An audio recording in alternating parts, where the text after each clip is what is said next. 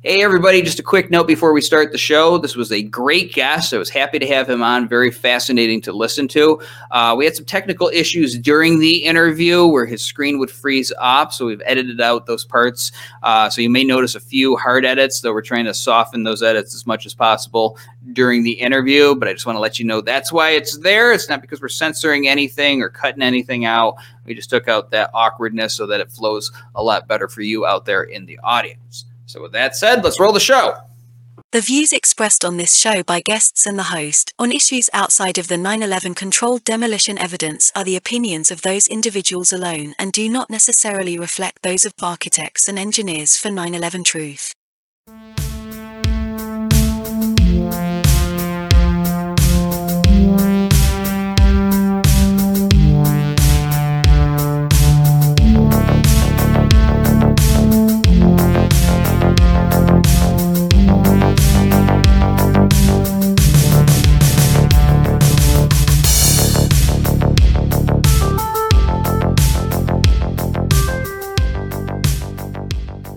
Welcome to another episode of 9/11 Freefall. I am the host, Andy Steele, and we have a great guest today. His name is Warren Smith, and he has been a registered architect in New York State since 1989 and a principal of Warren Temple Smith Architects, LLC since 1992.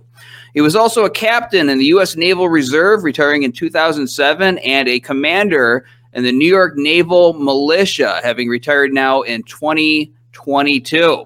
He is a signatory to AE 9/11 Truth's petition, and we are going to be learning more about him today. So let's go ahead and add him into the stream here. Warren, welcome to 9/11 Freefall. Thank you, Andy. Good to be here. So you have such an interesting background, and it's so important for our movement and our cause because of some of the things that the other side says, and we don't take that too seriously anymore. But it's fun to circle around and revisit some of these talking points and address them every once in a while. I want to start with your military service, including the New York Naval Militia, which I didn't even know was a thing. And I actually lived in New York State for most of my life. So basically, tell us about that. Tell us about your naval experience. Okay. Well, going back to the beginning, I was in architecture school and decided I needed a little break before sort of getting my degree and license and sort of settling down my chosen life path in architecture. So after my second year, I joined the Navy. And because I already had a bachelor's degree under my belt and was working on my master's, I joined as an officer. Had to do 4 months of officer candidate training in Newport, Rhode Island, where you're essentially an enlisted person in an E5 status for 4 months. Upon graduating from that program, you are commissioned an ensign in the U.S. Navy with an obligation to serve, I believe it was 4 years of active duty at the time. And based on your class ranking, you get to choose your assignment. And I had a pretty good class ranking. So I chose initially to go to a guided missile destroyer based in Yokosuka, Japan. It was part of the Midway Aircraft Carrier Battle Group. And one of the advantages of a forward deployed ship with a battle group overseas is that you operate it a lot. The ship was out most of the time. It wasn't sitting in port. So whenever the Midway went underway, we were part of her battle group and went with her. And we were actually the flagship of the destroyer squadron. So if the Commodore came on board, we had him and we had his staff along with the crew and staff of the ship. But so we operated in the Western Pacific throughout the first couple of years. I was on active duty in the Navy, based in Japan, as I said. We went to Korea, we went to Singapore, went to the Philippines, really all over Southeast Asia, and did a lot of exciting, I learned a lot of exciting operations, but the really interesting thing you get in the Navy, and I think it's true of any military career as a young officer, is you get a level of responsibility that you really don't get in a commensurate civilian job until later on in your career. You're responsible for all the people on the ship, all the equipment on the ship, and, you know, in a very personal way. You know, if it's the middle of the night and you're the officer of the deck and something strange is going on, you are the one responsible to the captain of the entire ship. So I learned a great deal, a lot of great role models, examples of effective and less effective leadership that I took with me throughout my career. So after 2 years there on the destroyer based in Japan, I transferred to a new guided missile cruiser under construction in Pascagoula, Mississippi, at the Ingalls shipyard there. And that was the USS Yorktown. And upon the commissioning of the Yorktown on July 4th, 1984, at Yorktown, Virginia, we operated out of the Norfolk Naval Base in the Atlantic Caribbean for the rest of my active duty tour. Once I finished my active duty tour in the Navy, I returned to New Haven. I did my last year of architecture school, got my degree, moved to New York City, worked with a significant firm there, Kohn Pedersen Fox, working on really big buildings, office towers, hotels, some residential, but apartment residential, and learned a great deal there.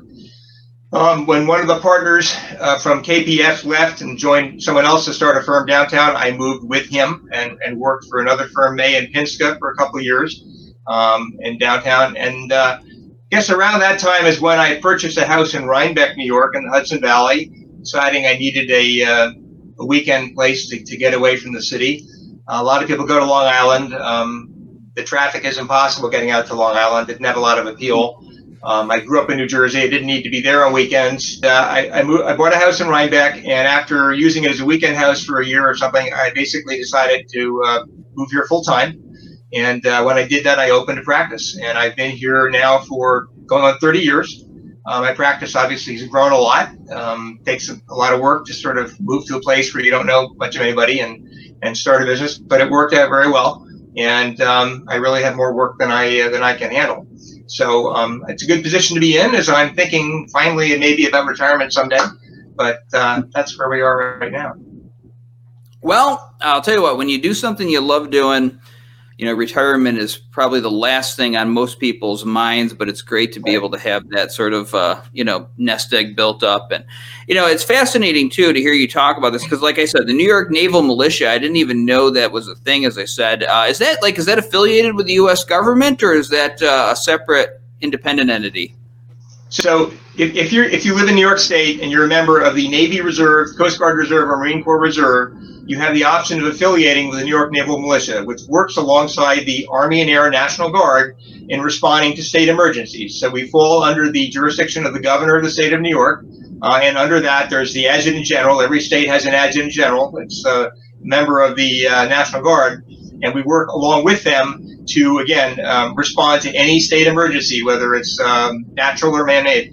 And in fact, Naval Militia members were very active in the response to 9/11. That really sort of got us a lot more visibility than we had had to that time. But the Naval Militia actually has existed in New York State. It was part of one of the earliest charters. It was like the very early version of the Naval Reserve, and it's existed in New York State for about 140 years. So it's a very legitimate organization. It is, again, purely open to members of the Navy, Marine Corps, and Coast Guard Reserve. And obviously, federal duty will always preempt state duty. So if you are on a state duty assignment and you get called up by your federal affiliate, you'll have to go to the federal duty. But as long as not, you have the option to serve New York State. And if you're brought on active duty, you get paid for the time you're on duty.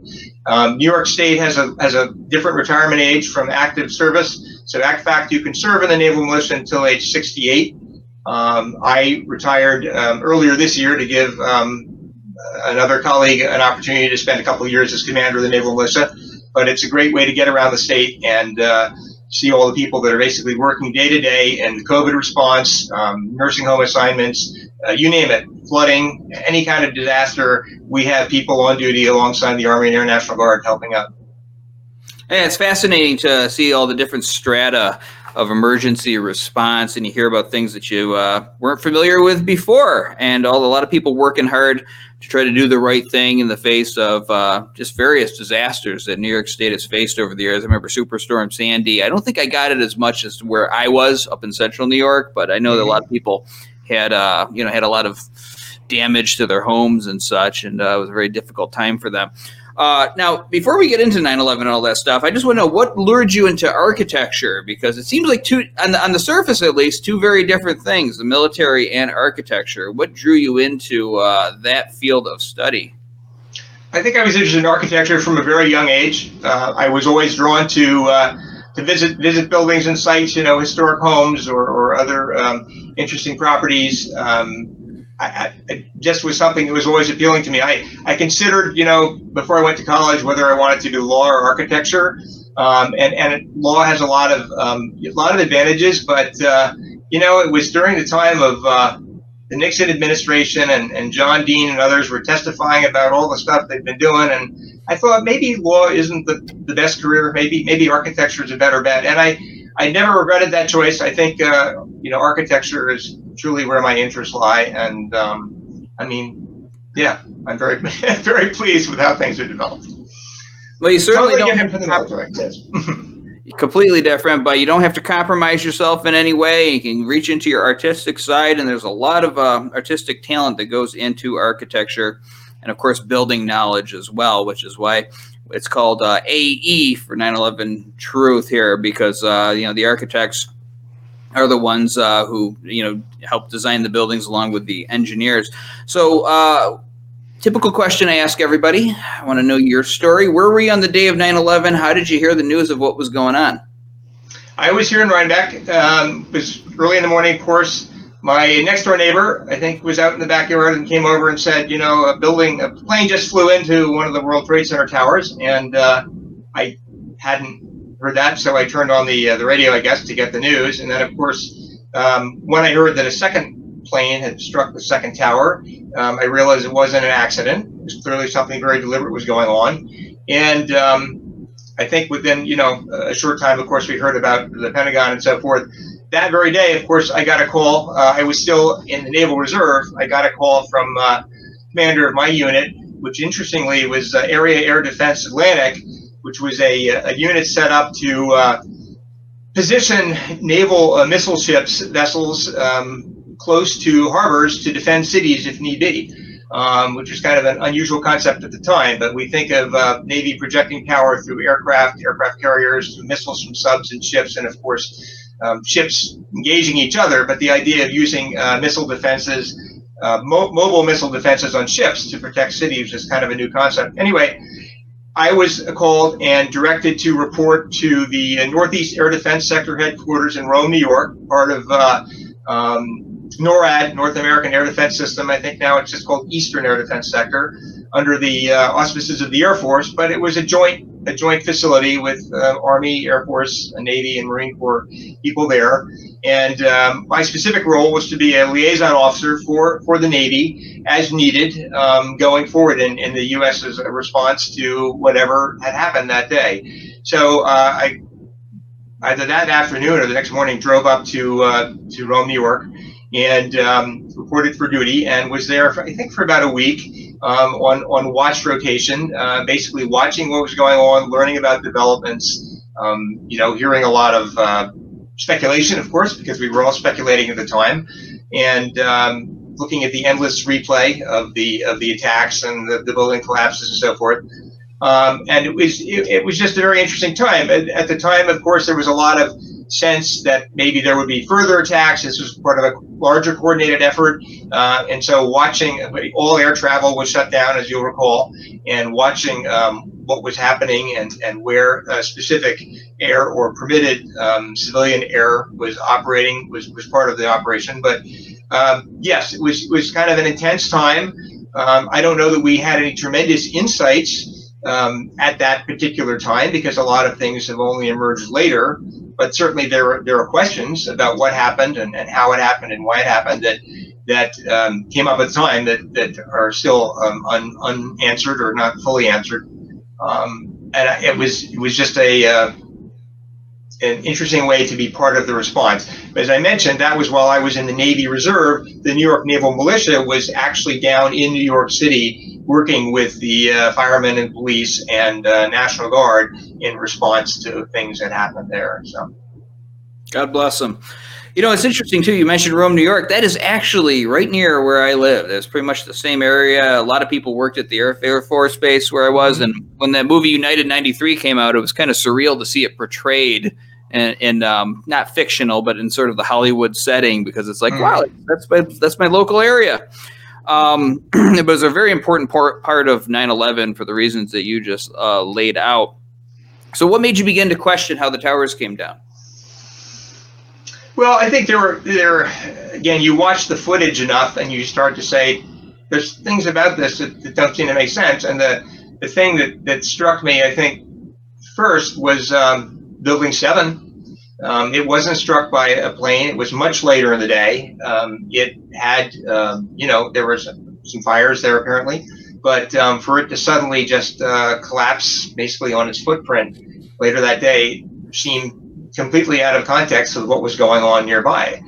There were many other buildings around. They weren't collapsing, and the towers themselves were strange because, as you know, each of those collapsed about exactly the same amount of time after they were initially struck, and that seemed kind of an odd coincidence.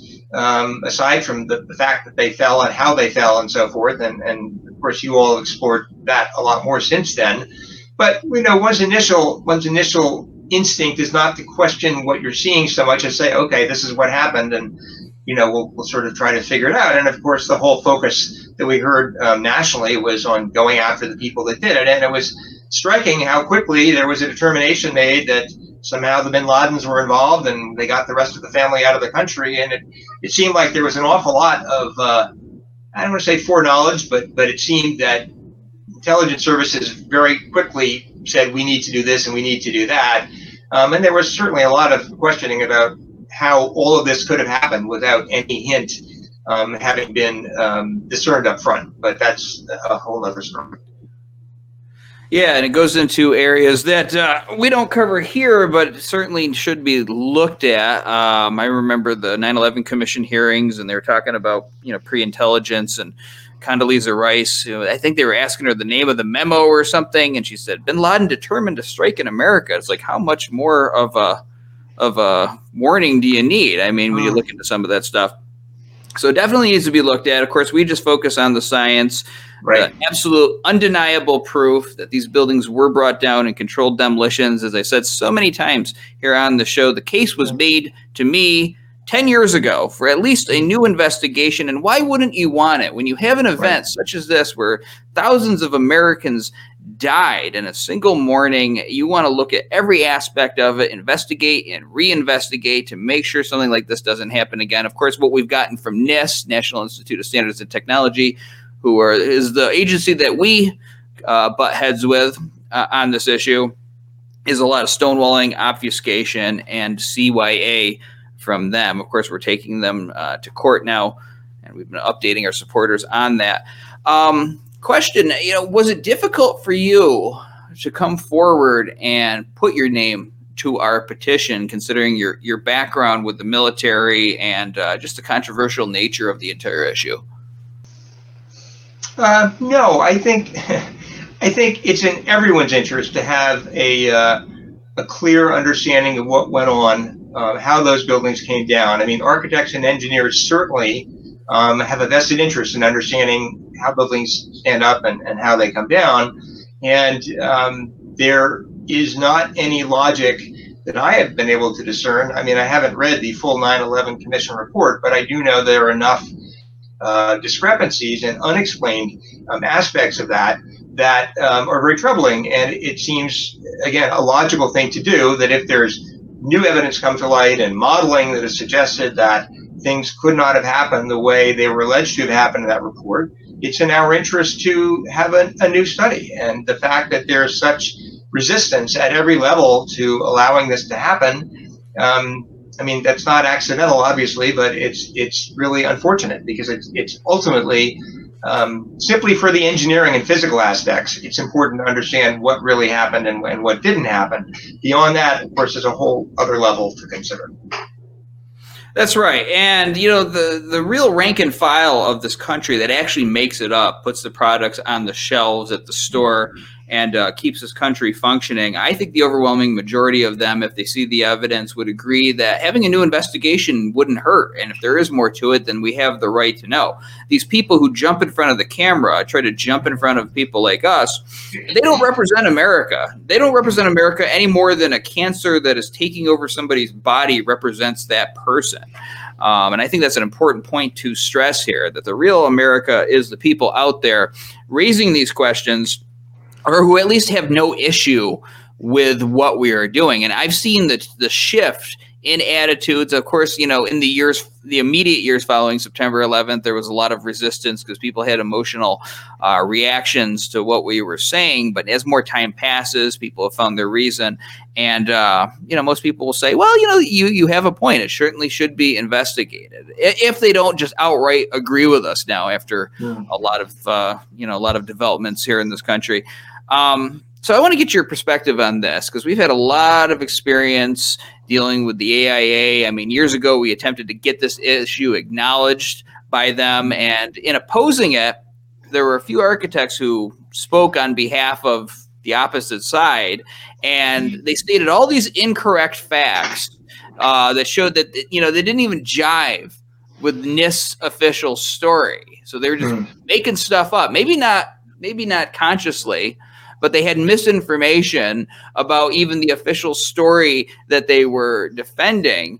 So what's your thought on so many people in the building profession just having a knee-jerk reaction to this issue, but they don't really know the facts of the matter?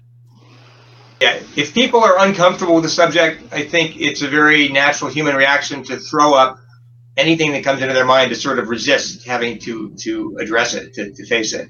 And I think this is a disturbing subject, both because of what everyone experienced at that time, and what we've learned since then. That clearly there's a huge weight trying to, whatever the source of it, trying to prevent us going any further with this and trying to get to the bottom of what really happened with these buildings for whatever combination of reasons. And that sort of buying into that by saying, well, I'm sure there's a logical explanation, even though there may not be a logical explanation that any of us have heard, is not a surprise. But I do think it's fair to say that neither the American Institute of Architects or the corresponding engineering organization are not terribly progressive or leading edge on these kinds of things.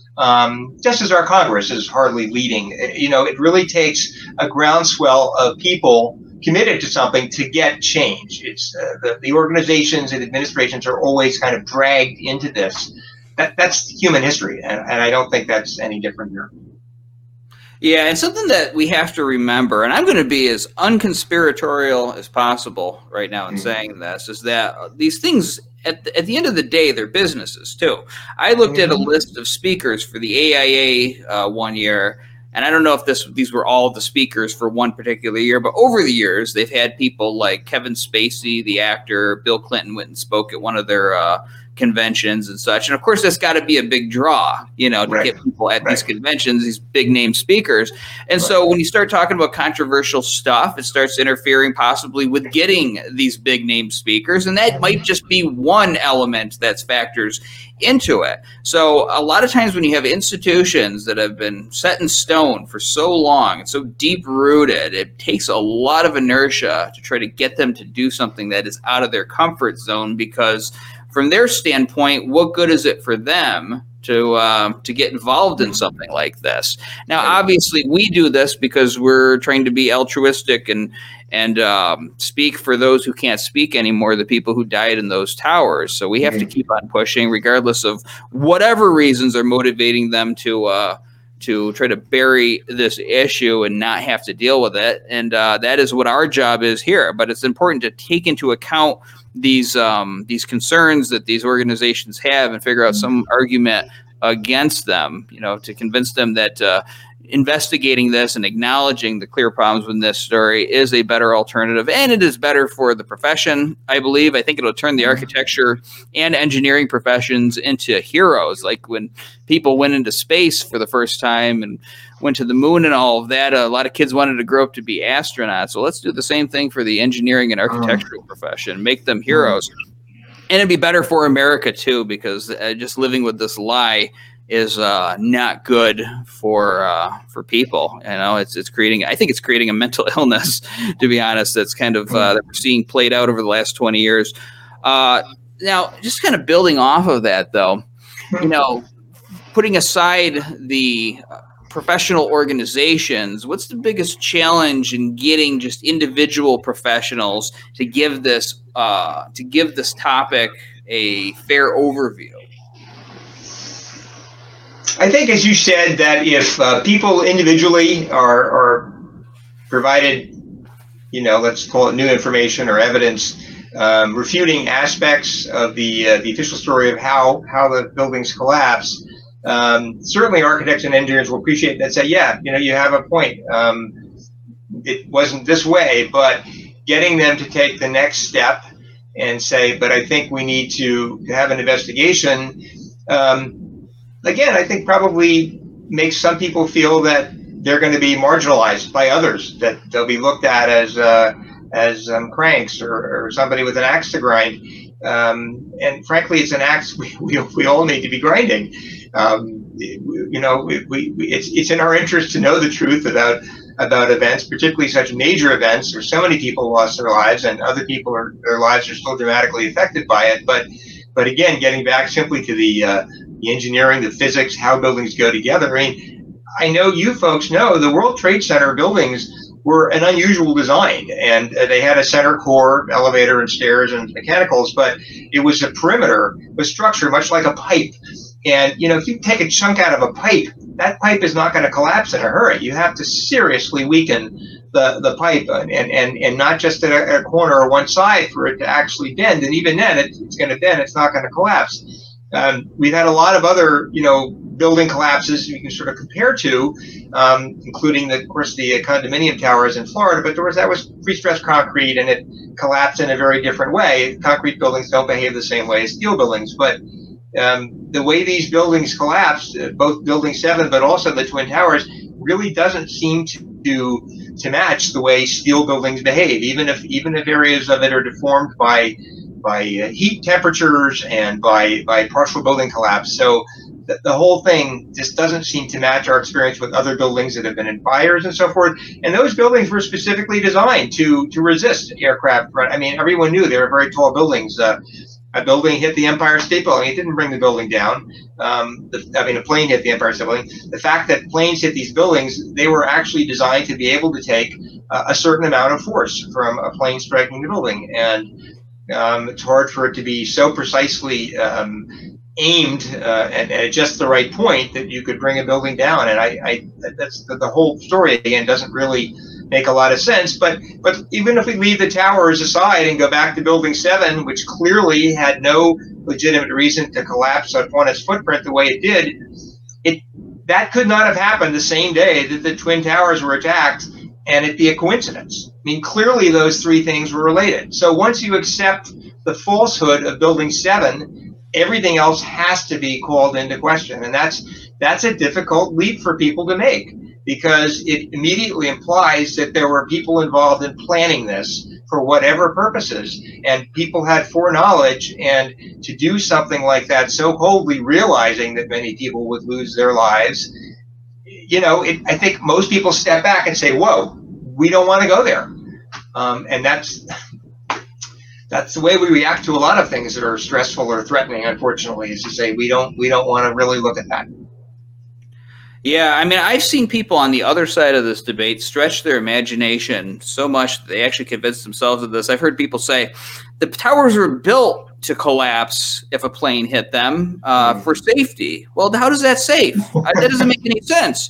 That if an airplane hits it, or any kind, if you have some kind of explosion in the building, that you're going to have the building come down and kill thousands of other people when you can just send firemen up to go contain the fire and then rebuild later? That doesn't make any sense. But people will say things like this to avoid dealing with the hard facts. And that is a great point that you bring up. You have an unprecedented event happen that day, from a steel frame high-rise collapsing completely because of fire. But it doesn't just happen once. It happens twice, and then it happens a third time later in the day with a building that didn't even have an airplane hit it. Ask yourselves, what is the probability of this thing happening, of this kind of coincidence 3 times in one day?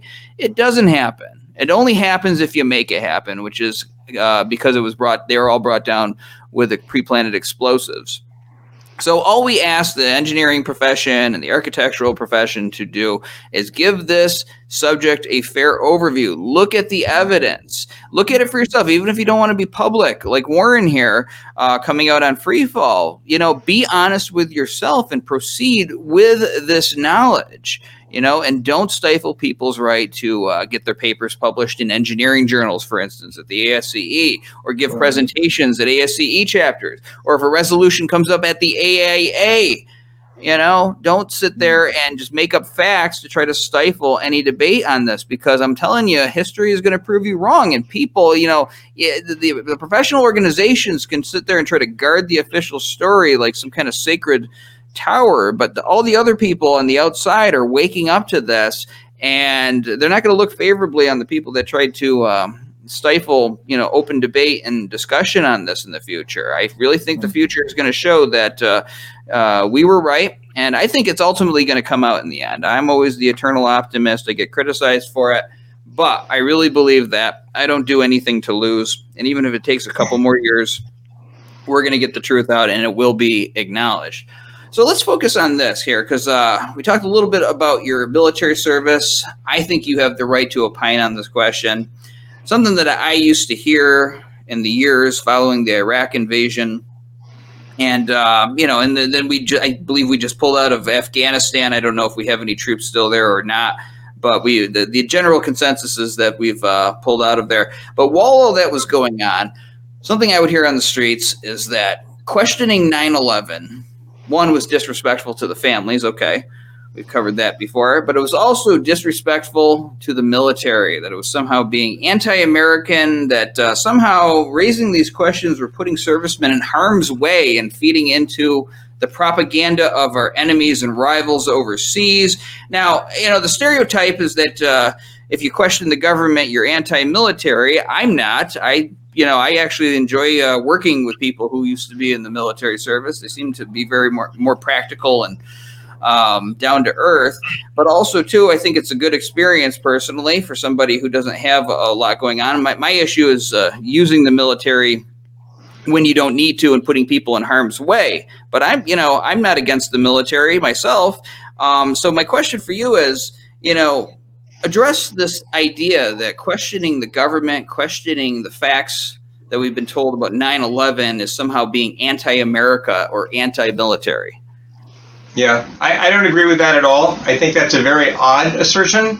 The military is very happy to step in and answer the nation's call if it's, in nation's defense. But I don't think anyone appreciates being sent in or used just for the optics of it. And obviously, senior leadership in the military, we take our direction from the civilians. That's the way our country is set up. That's the way I think it should be.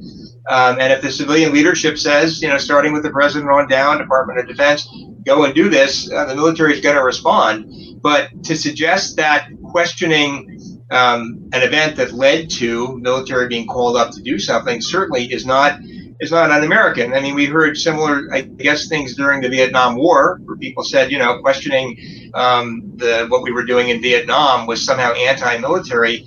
I don't think it was that at all. I think it's the civilian leadership in the country is elected theoretically by the population that votes. The military is not elected. They volunteer and they're appointed, and they're sent by civilian leadership in response to identified needs. So I don't think there's any disrespect to the military to question what happened on 9/11 or any other particular occasion if it happened then to result in military forces being sent somewhere in response. That's a very odd connection that I don't see at all, and I suspect that few in leadership positions in the military would see it that way either. Absolutely. And I can remember the day after September 11th walking into the men's room at my university, and I overheard a guy talking to another guy at the sink about how he's actually considering going down and enlisting as a result of what had happened the previous day. And there was a lot of talk like that. And 9/11 for my generation, because I was right at that age where people were going into the military for the first time, and it was people my age who were going out and doing the groundwork of fighting this, because they weren't like high up in the status yet in the military. So it really was my generation's Pearl Harbor event. And a lot of people, rose to the occasion. I mean, even people I went to high school with, when they said they were going into the Army, would make jokes about it, like, oh, God, you're going to defend us, But then actually, they proved themselves as out there and came back very serious, stoic people. So, I see it as these people rise to the occasion when they believe there's a threat, but it's our job to protect them and make sure that they're not put in harm's way unless it's absolutely necessary. And I know, as if I was president, I would take that decision very seriously, and it's something that I would feel guilt for the rest of my life if it turned out that I had caused people to get injured on either side of the conflict over a lie or over faulty information. So I would make darn sure that there really was a threat. And knowing what I know now, I'd put more energy into investigating these things probably than any other president does. But by the way, I don't plan on running for president. I'm just saying, these are the kind of thoughts that presidents should be having. And, so again, we're protecting them. I look at so many people who put their lives on the line over these wars, believing it was a legitimate threat, believing, oh, there's weapons of mass destruction in Iraq, or that we have to go into Afghanistan to avenge September 11th and preventing it from happening again. And people coming back with their legs missing. I've classically told this story on the show of a girl talking about her boyfriend who was over there, and she has to cut his meat for him. He got hit by a roadside bomb, and she has to cut his meat for him when they go out to the restaurant, and how embarrassing it is for him. And that's going to be a situation that is going to be part of his life forever. And so if people are going out there and putting their bodies and even their minds on the line from some of the things they have to experience, you need to make darn sure that there really is a threat there. And now when we learn all this information, we learn about September 11th, we learn about the fact that the top part of a building can't crush the lower part without slowing down, to sit there and stifle this, to sit there and stonewall and try to attack the scientists and the engineers and the architects like yourself who speak out about this, is just absolutely disgusting. I mean, America needs a makeover, and mentally, spiritually, and culturally. And I think that acknowledging this, even at this late date, would set the country on the right path, and we'd be better off for it. We once had slavery in this country. Terrible thing. What do? We talk about the brave people who spoke out against it, and that's how we find our patriotism in that horrible situation. Why is this issue important to servicemen specifically? Now, I basically just did a whole diatribe giving my thoughts on it, but if you want to comment, go ahead. Well, 9/11, as you know, was used as a justification to go to war with Iraq. And we know that there were, contingency plans to go to war with Iraq for various reasons before it happened. Whether this directly led to that, I think the implication was that it did. And as was well established since that time, Iraq really had nothing to do with 9/11. But anyway, that was a reason to send people overseas and go to war. And that was clearly misadventure is probably the nicest way to characterize it. Many people lost their lives, as you point out, not just Americans, but plenty of Iraqis and other people along the way. That is pretty much viewed as a war we didn't need to fight. I mean, we got rid of Saddam Hussein, which the Iraqis may or may not thank us for. I don't know that the country is so much better off today. He was a brutal dictator, but then we support brutal dictators around the world when it suits our needs.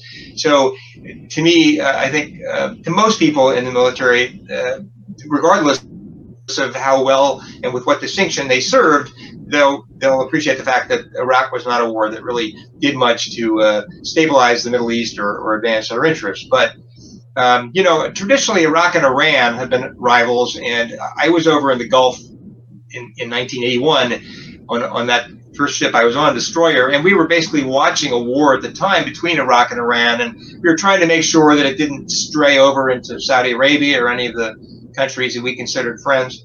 But it was just one of those things. Those were sort of regional powers, and they stabilized each other. And when you destabilize one, then nature abhors a vacuum. The other is going to go in and fill that vacuum. And so Iran has actually gotten somewhat stronger with Iraq weakened, and that's not necessarily working in our favor now. So these whole geopolitical things that are decided by, again, civilian leadership, and we move these chess pieces around on the globe, the military is sent in to sort of, enforce whatever decision's been made. But ultimately, the military doesn't make those decisions. The military just tries its best to do whatever job is assigned to it. But if it's a job that shouldn't have been assigned because it's not doing anything good for us or the people in the region, you have to say, well, what were we thinking at the time? And again, military history and history in general is rife with examples of military sent in to do things that they did the best job they could with, but probably wasn't a good idea to begin with. Again, it always comes back to leadership, and leadership is supported by the population that votes. And to the extent that so few people vote, it's a relatively few number of people in this country that are making decisions about who's in leadership and who's making the decisions to send people off to war.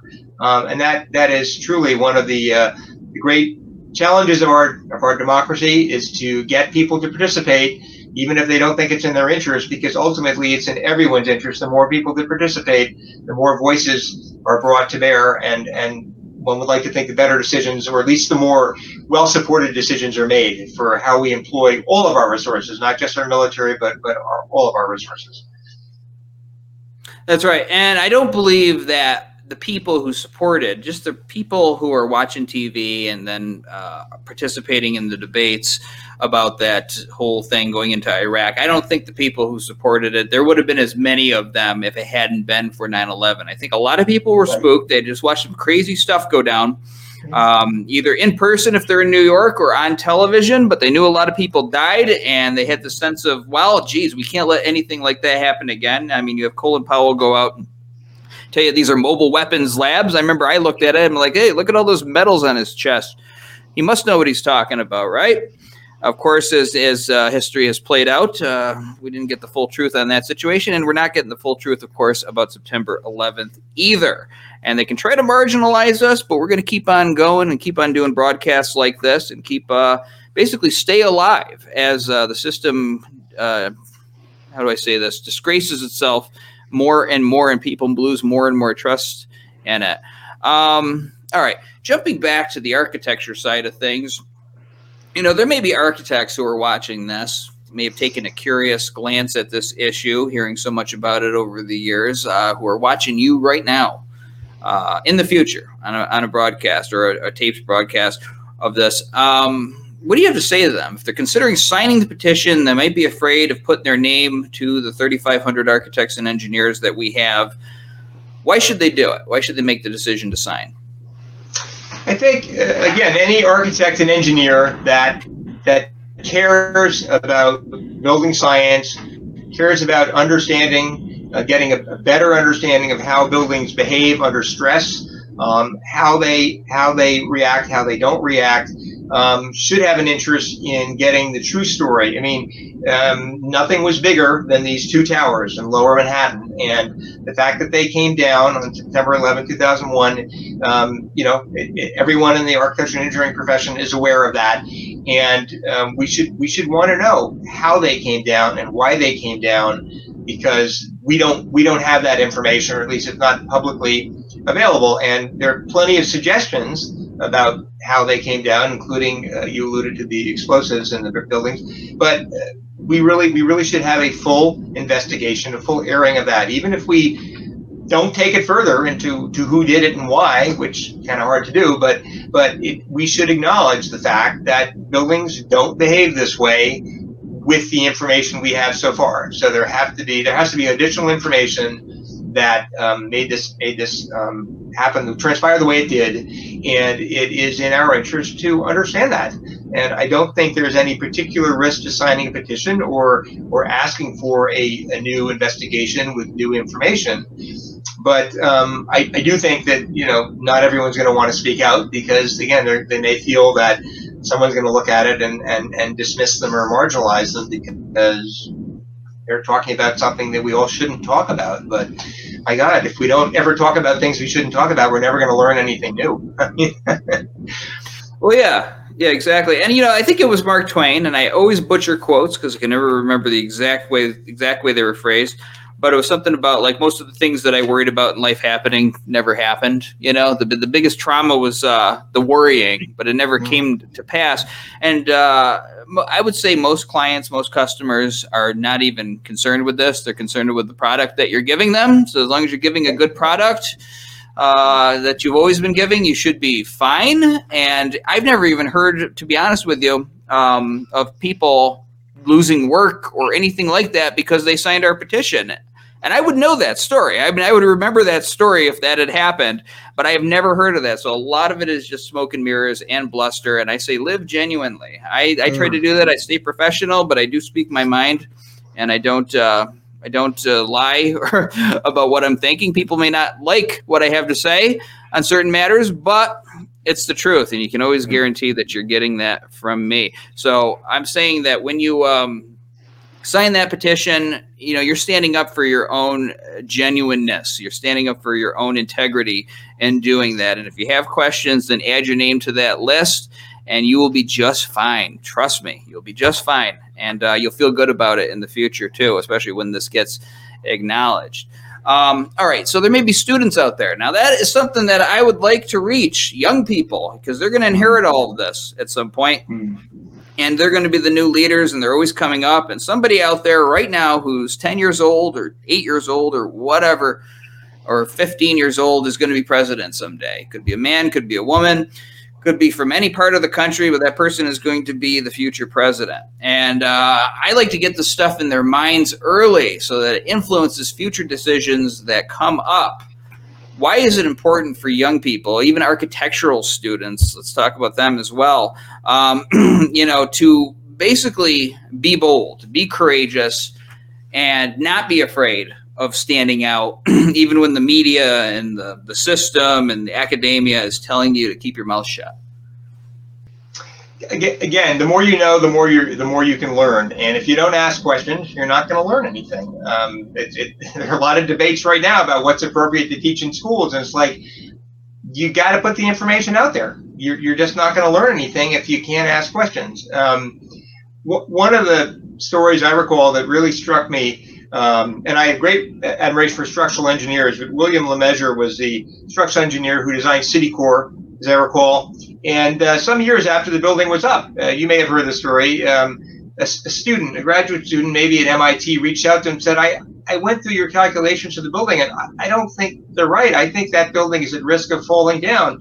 And this was a structural engineer at the pinnacle of his profession, had no reason to pay attention to a graduate student, but he did. And he said, you know what? I'm going to look at your information. I'm going to check it myself. He found out that he had made some significant errors in his calculations. He went to the chairman of Citicorp at the time and said, we need to get people out of this building. We need to structurally reinforce this building. And they did it. Citicorp agreed. They did it. They worked around the fact that the building was occupied. And it cost a huge amount of money. And of course, there were lawsuits. But he did the right thing. And Citicorp did the right thing. And all because a structural engineer student came along and said, I don't think something's right there. This is how people learn. And if we don't learn, we're condemned to repeat the same mistakes. It's the oldest lesson of history. So let's take what happened. Let's figure out what really happened and use that information going forward. There's that old bumper sticker, question authority. It doesn't mean you have to question everything you're told, but it means you have to have a healthy skepticism. You can't accept something because you're seeing it on social media or somebody tells you this. You say, well, that's an interesting point of view. Let me see if there's anything more to back that up. And if you dig a little bit, you don't have to usually dig very far to get other information. And then you make the decision about what's the good information and what's not, or take it a little further. You can follow the chain wherever it goes. But having an open mind and questioning accepted facts, particularly when there's serious questions about those accepted facts, is an absolutely essential way that we learn as individuals and as a society and go on to do better things and not to repeat mistakes and do things that are holding us back. And, we hold ourselves back, and it's up to us if we're going to move forward. And only if we collectively individually and collectively decide we're going to move forward, can that happen? And this is a critical component of that whole way of thinking in my mind. Absolutely. And just because somebody's older than you doesn't mean they always have the answers or are right. You got to think for yourself, protect yourself. I learned that so many times growing up, young person, and, instances where I even got injured as a result of some boss telling me to do something, and I knew it was a bad idea, but that's how you learn. So basically, don't be afraid to speak out if something doesn't make sense to you. Last question, and this is in response to a bulletin that we just put out. It was a great idea by a member of our staff to ask people, why does 9/11 still matter to you? Very simple question, but we got a lot of insightful responses to it. I mean, so many that it's almost like I've been having a hard time keeping up on just giving a thank you response to them. Just a huge response to it.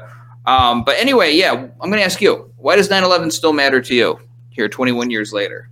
Well, I'll say I've recently read people saying that was ancient history 20 years ago. We need to move on. It's like, but we can't move on if we don't know what really happened. If we can't face facts, you were mentioning earlier, slavery, racism. There's so many things that if we can't face the reality, we can't move on, and we're stuck in a zone where we, again, as individuals, but as a society, as a country, we can't progress and deal with the many challenges we're facing today. We know we have a climate crisis. We have so many crises. We have people starving around the world. I mean, you run out of fingers and toes very quickly to count everything. But the fact that this happened 20 years ago, it's still relevant because we've never gotten a proper accounting of exactly what happened and why it happened. And it's very hard to say, okay, we're going to pretend nothing ever happened and start today and go forward. That's not the way humans develop. That's not the way our history develops. We need to know what happened in order to have the groundwork to move forward in an effective way, not repeat the same mistakes. We'll make new mistakes, sure, but we can only learn if we have the facts and face the facts. If we refuse to do that, we're dead in the water. And, the jury's out on that. Yeah, and I agree with you. First of all, people say it's ancient history. My God, I'm not that old. It's only been 21 years in the big scheme of the universe.